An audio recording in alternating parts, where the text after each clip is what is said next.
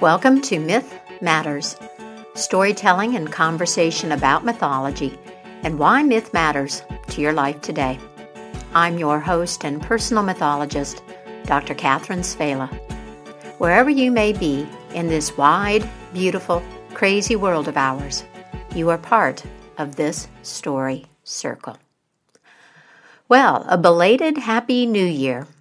I hope that you found reason to celebrate as we move together and alone through the many changes currently in progress. Today I'm going to tell you the end of the Sumerian myth of Inanna. This is the first episode of my third season as Myth Matters, and I think it's my 7th or 8th season podcasting. Yahoo! Anyway, it's somehow the combination of beginnings and endings. Ending the story, beginning the new year. And in the context of this myth, it feels especially appropriate for this time. The difference between an end and a beginning is a matter of perspective. A loss is also an invitation, an opening. This is the principle that we call transformation and the real magic. So let's have a brief recap. In the last episode, the goddess Inanna is rescued from the underworld through the combined efforts of Ninshubur and the god Enki. Enki creates two little creatures from the dirt under his fingernails and sends them down to Ereshkigal, the queen of the great below, with specific instructions. The empathy that these two creatures express for Ereshkigal, who is also Inanna's sister, convinces the dark goddess to let Inanna off the hook, literally. But we learn no one can leave the underworld unmarked. Someone near and dear to Inanna must take her place in the dusty, dry, lifeless great below. So when Inanna returns, she is accompanied by the Gala. These are heartless underworld demons, and they are going to take someone back to the underworld in Inanna's place. The first person they meet is Ninshubur, Inanna's faithful advisor and friend. The Gala want to take Ninshubur, but Inanna says no. Next, they meet Inanna's son Shara, and once again, Inanna says no. Then they meet Inanna's youngest son, and like the others, he has been mourning and praying and throws himself in the dust at Inanna's feet when he sees her with the Gala, and Inanna protects him also. Now the Gala say, "All right, Inanna, let us walk on to your city of Uruk and the big apple tree." And there, sitting on his throne under the apple tree, is the husband and king, Dumuzi. He's dressed in his royal finery, busy with the affairs of state, and doesn't seem the least bit concerned about Inanna's absence or her reappearance. Inanna fixes him with the eye of death and tells the Gala, "Take him, take Dumuzi away." Dumuzi wails, prays to the god Utu, Inanna's brother, and he asks Utu to give him snake hands and feet so he can escape the Gala. Utu answers Dumuzi's prayers, and he slips away from the underworld demons. And that was the end of the last podcast, episode 3 in this series. Now, I invite you to sit back and relax and let the story take you where you need to go right now. Note the moments or details that catch your attention. Whatever it is, this is an opening into the meaning this story holds for you right now. I will make a few comments at the end of the story. Dumuzi's dream. Dumuzi was terrified. His heart was filled with tears. He ran back to his home on the steppe and stumbled across the grasslands crying, "Oh, frogs in the river! Oh, crabs in the river! Weep for me! If something happens to me, if I disappear, please tell my mother. My mother will mourn for me. My sister will mourn for me." Exhausted, Dumuzi lay down among the rushes to sleep. He had a dream. When he woke up, he shook his head, rubbed his eyes, and began to tremble. He called out for his sister. "Bring me my wise woman," he said. "Bring me my little sister, Gishtanana, my sister the scribe, who knows many songs, who can interpret dreams. She will tell me the meaning of this dream." Gishtanana came to her brother Dumuzi. He said, "A dream, my sister. I must tell you my dream. Rushes grow thick about me. A single reed trembles alone. A double growing reed bends in the wind. First one is removed, and then the other. Water is poured on my hearth. My churn is broken. My cup falls from its peg. My shepherd crook disappears. An eagle catches a lamb. A falcon catches a sparrow. My sister, your goats drag their lapis beards in the dirt. No milk is poured. The cup lies shattered. The sheepfold is given to the winds." Gishtanana said, "My brother, don't tell me such a dream. Dumuzi, I don't want to hear this dream. The rushes that grow about you are the Gala who will surround you. The single reed is our mother, who grieves for you. The double reed is you and me, for we will share the same fate. You are the lamb Dumuzi and the sparrow. You will die, and your house will be no more." When Gishtanana finished speaking, Dumuzi heard a sound. "Quick, sister," he cried, "run up to the top of that hill. Quickly, quickly, and tell me who is coming." Gishtanana and a friend of Dumuzi's ran up to the top of the hill. They saw the Gala. The friend cried back to Dumuzi, "It's the Gala, the big Gala, and the small Gala with thongs to bind you." They ran back down the hill. Gishtanana was frantic for her brother's safety and told him to hide. Dumuzi said, "I will hide in the low plants.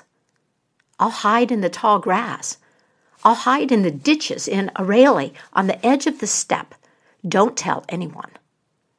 Gishtanana and the friend swore secrecy. "May your black dogs, your black sheep-herding dogs, tear us to bits if we betray you," they said, and then they all ran away in separate directions. Now the Gala reached the crest of the hill. They looked out on the grasslands and saw no one. Where shall they look? The small Gala said to the large Gala, "Dumuzi must be very uneasy. He must be afraid. A man in that state of mind will not be at a friend's house. He will not be with his mother. Let's look for Dumuzi at his sister Gishtanana's house." The Gala went to Gishtanana and asked her where Dumuzi was hiding. She did not speak. They offered her the water gift, but she remained silent. They offered her the grain gift, but she made no sound. The Gala threatened Gishtanana They pressed up close to her. They made ugly noises. But she was silent. The Gala tortured her. They poured pitch into her vulva. But Gishtanana refused to make a sound. At last the small Gala said to the large Gala, "Forget it. Who ever heard of a sister revealing her brother's hiding place? Let's go to see Dumuzi's friend." They went to the house of Dumuzi's friend. They offered him the water gift, and he accepted it. They offered him the grain gift, and he accepted that too. They asked him where Dumuzi was hiding, and he told them, "Dumuzi is hiding among the low plants." The Gala looked, but they didn't find Dumuzi. They returned to the friend. "You need to tell us more," they said. The friend said, "Dumuzi is among the tall grasses." The Gala searched among the tall grasses, but they still didn't find Dumuzi. The demons went back to the friend. "Okay," he said, "Dumuzi might be in the ditches in Aurelia, on the edge of the steppe." The Gala went to that place and found Dumuzi. They grabbed him, and Dumuzi cursed his friend. He fought with all his might and prayed once more to Utu. "Utu, I am your brother-in-law. I brought gifts to your house and treated your mother as if she were my own. I am the husband of your sister. I danced on the holy knees of Inanna. Please turn my hands into gazelle hands. Turn my feet into gazelle feet so I can get away." Utu granted Dumuzi's prayers. Dumuzi slipped away from the Gala and fled to the city of Kuberesh. But the Gala followed him there. Now, Dumuzi decided to go to the house of the old woman called Balili to hide and to get something to eat and drink. When he arrived, he told Balili, "Look, I am no ordinary mortal. I am Dumuzi, husband of Inanna. Please pour out some water for me to drink and sprinkle some flour for me to eat." Balili did this for him. Then she looked out the window and saw what looked like trouble. A dark cloud, a flapping flurry of demons, was heading toward her house. She slipped out the back door. The Gala saw her leave, and they entered. Dumuzi escaped the house and ran. He ran to his sister Gishtanana's sheepfold and crouched among the animals. But the Gala were close behind, and they found him there. Gishtanana came out of her house. When she saw Dumuzi and the Gala, she began to weep and tear at her hair and clothing. Her brother's terrible dream was coming true. The first Gala scratched Dumuzi on the cheek. The second Gala pierced his other cheek. The third Gala knocked Dumuzi's cup from the peg. The fourth Gala broke the bottom of his churn. The fifth Gala broke his shepherd crook in two. The sixth Gala smashed his cup. The seventh Gala said, "Rise, Dumuzi, husband of Inanna, son of Situr, brother of Gishtanana. Your days here are finished. The race is over. Take off your holy crown. Remove your robe, the robe of kingship, and let your scepter fall. You are coming with us." Gishtanana's goats dragged their beards in the dust. There was no sound but that of the wind and Gishtanana's weeping. Dumuzi was gone.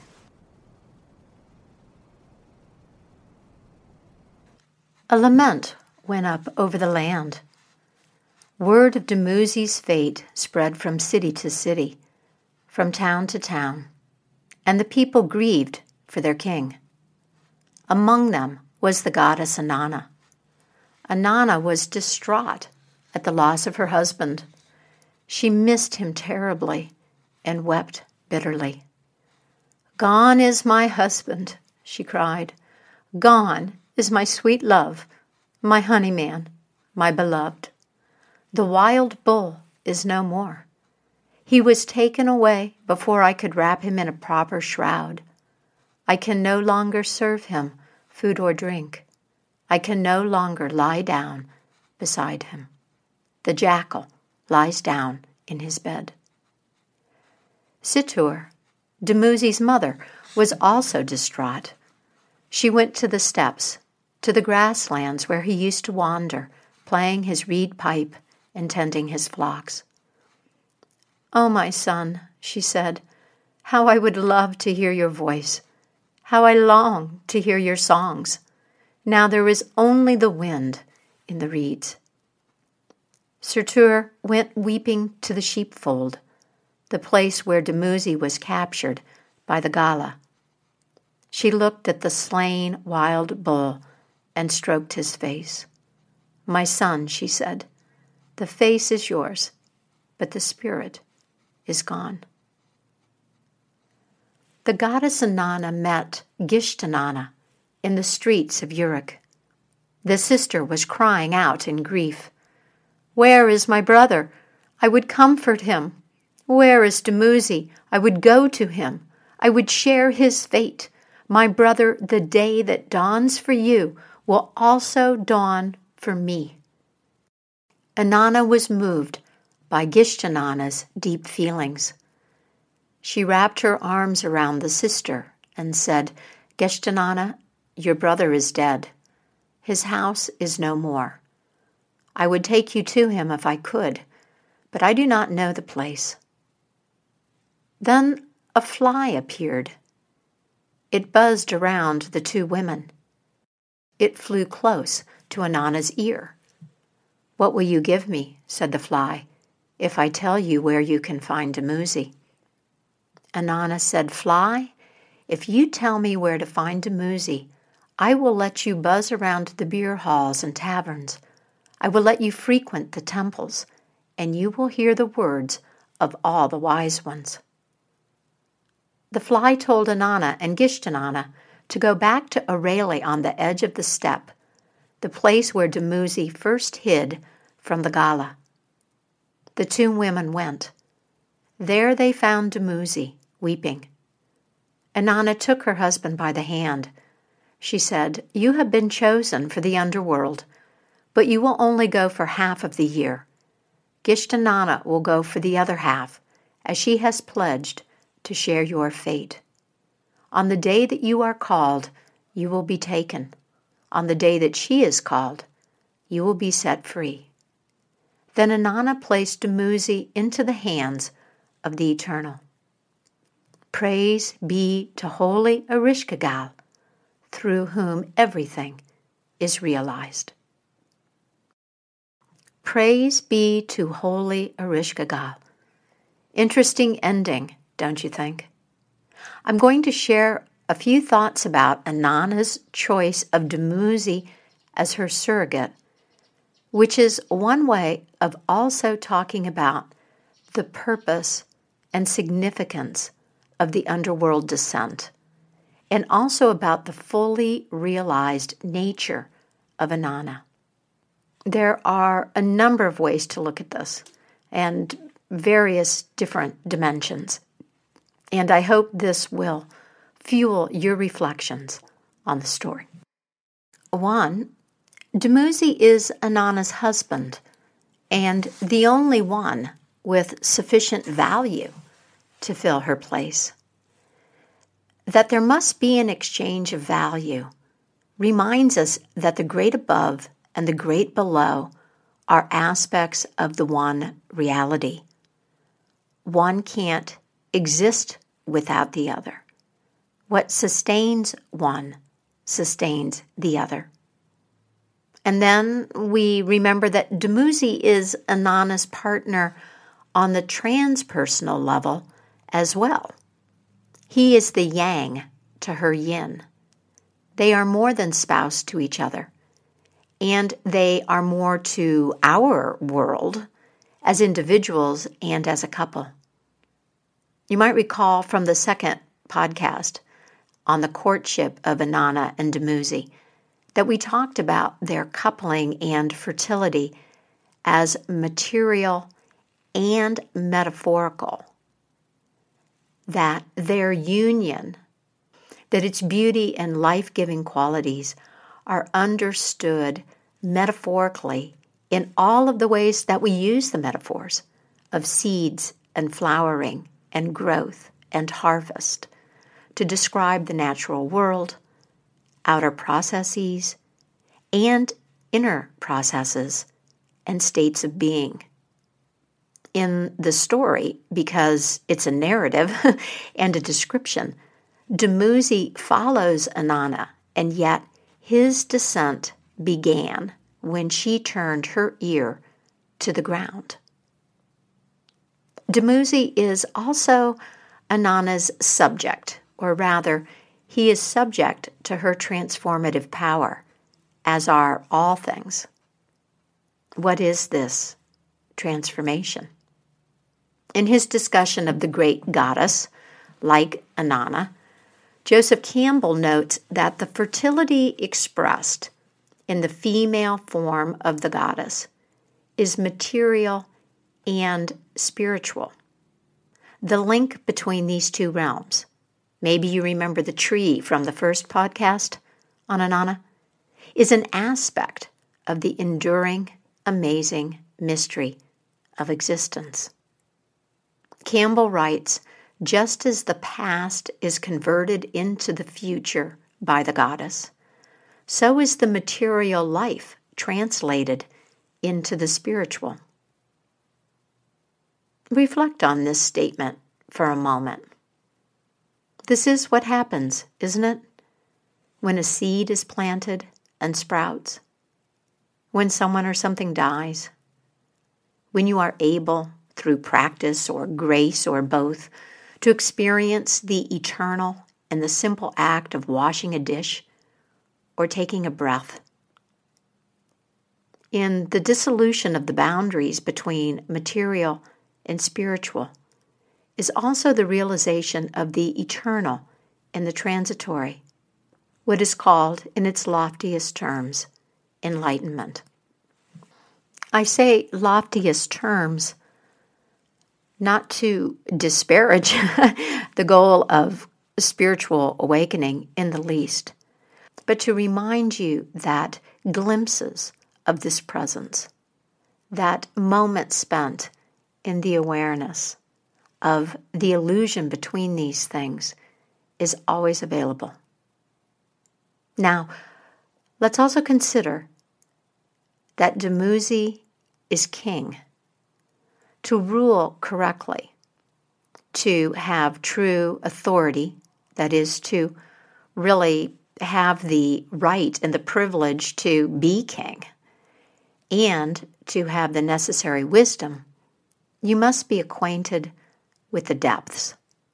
You must know yourself and your own depths. This includes the loss of illusions about life and about your own self, your character, and capacities. In this myth, there is the stripping away, the stripping it down, and Dumuzi is stripped of his powers and identity when he descends, as was Inanna. A descent to the underworld also brings you to a fuller understanding of life and its depth and complexity, beauty and suffering. To know life, you must die. This is the great paradox. We make many deaths before the final physical death of the body.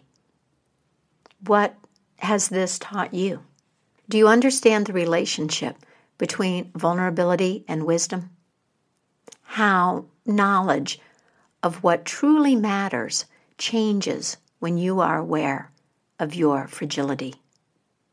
When you risk openness, when you understand that we're in this together, that we face a common end.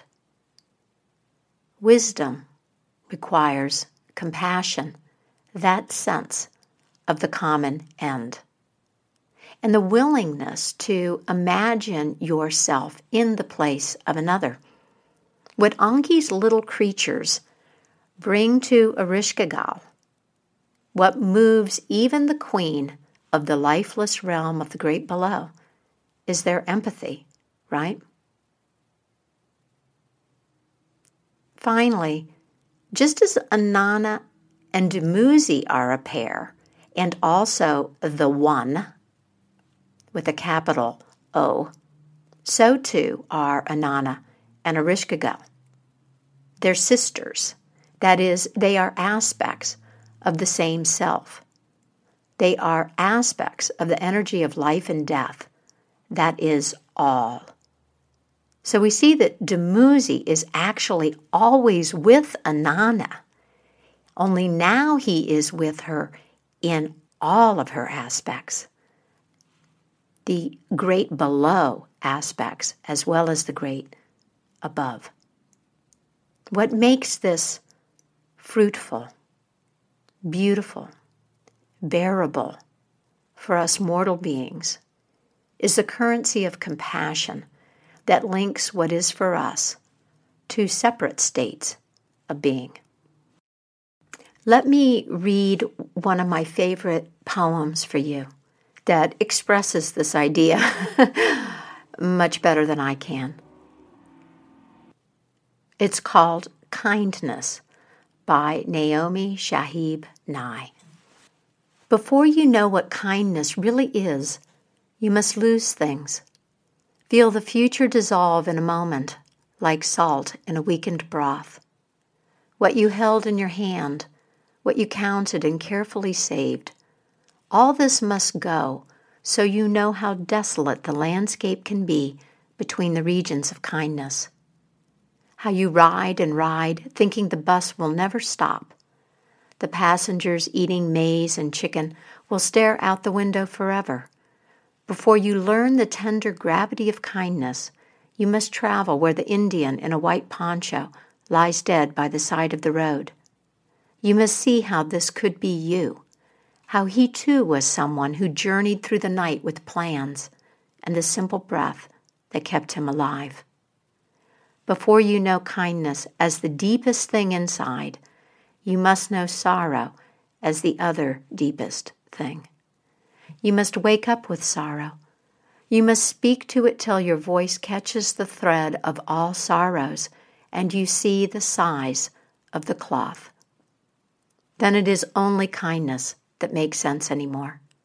Only kindness that ties your shoes and sends you out into the day to mail letters and purchase bread.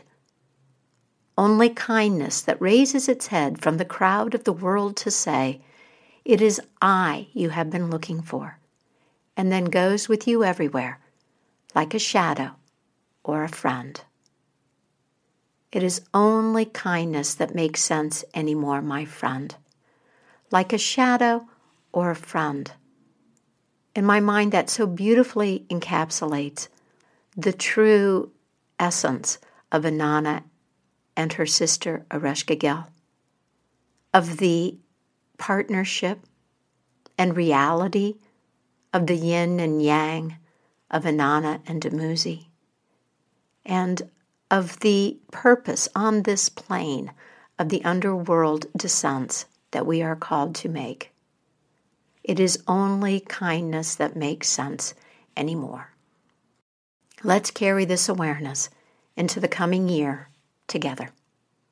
And so, feel free to contact me if you have questions or comments about today's program. A big welcome to the new subscribers. If you are new to this podcast, I invite you to head over to the Mythic Mojo website, where you can subscribe via email to receive a brief announcement and link from me, if you like, when I post a new episode. A big thank you to my new patron on Patreon, Deirdre. Thank you, Deirdre. And I say my patron, but of course these are our Patreon patrons and Bandcamp supporters, as their monthly contributions to Myth Matters make this story circle possible for all of us. If you are finding value in Myth Matters and you have the means, please consider becoming a patron on Patreon too. And that's it for me, Catherine Savela, and Myth Matters at the beginning of our new year together, 2021. Thank you so much for listening. Until next time, happy myth making, and keep the mystery in your life alive.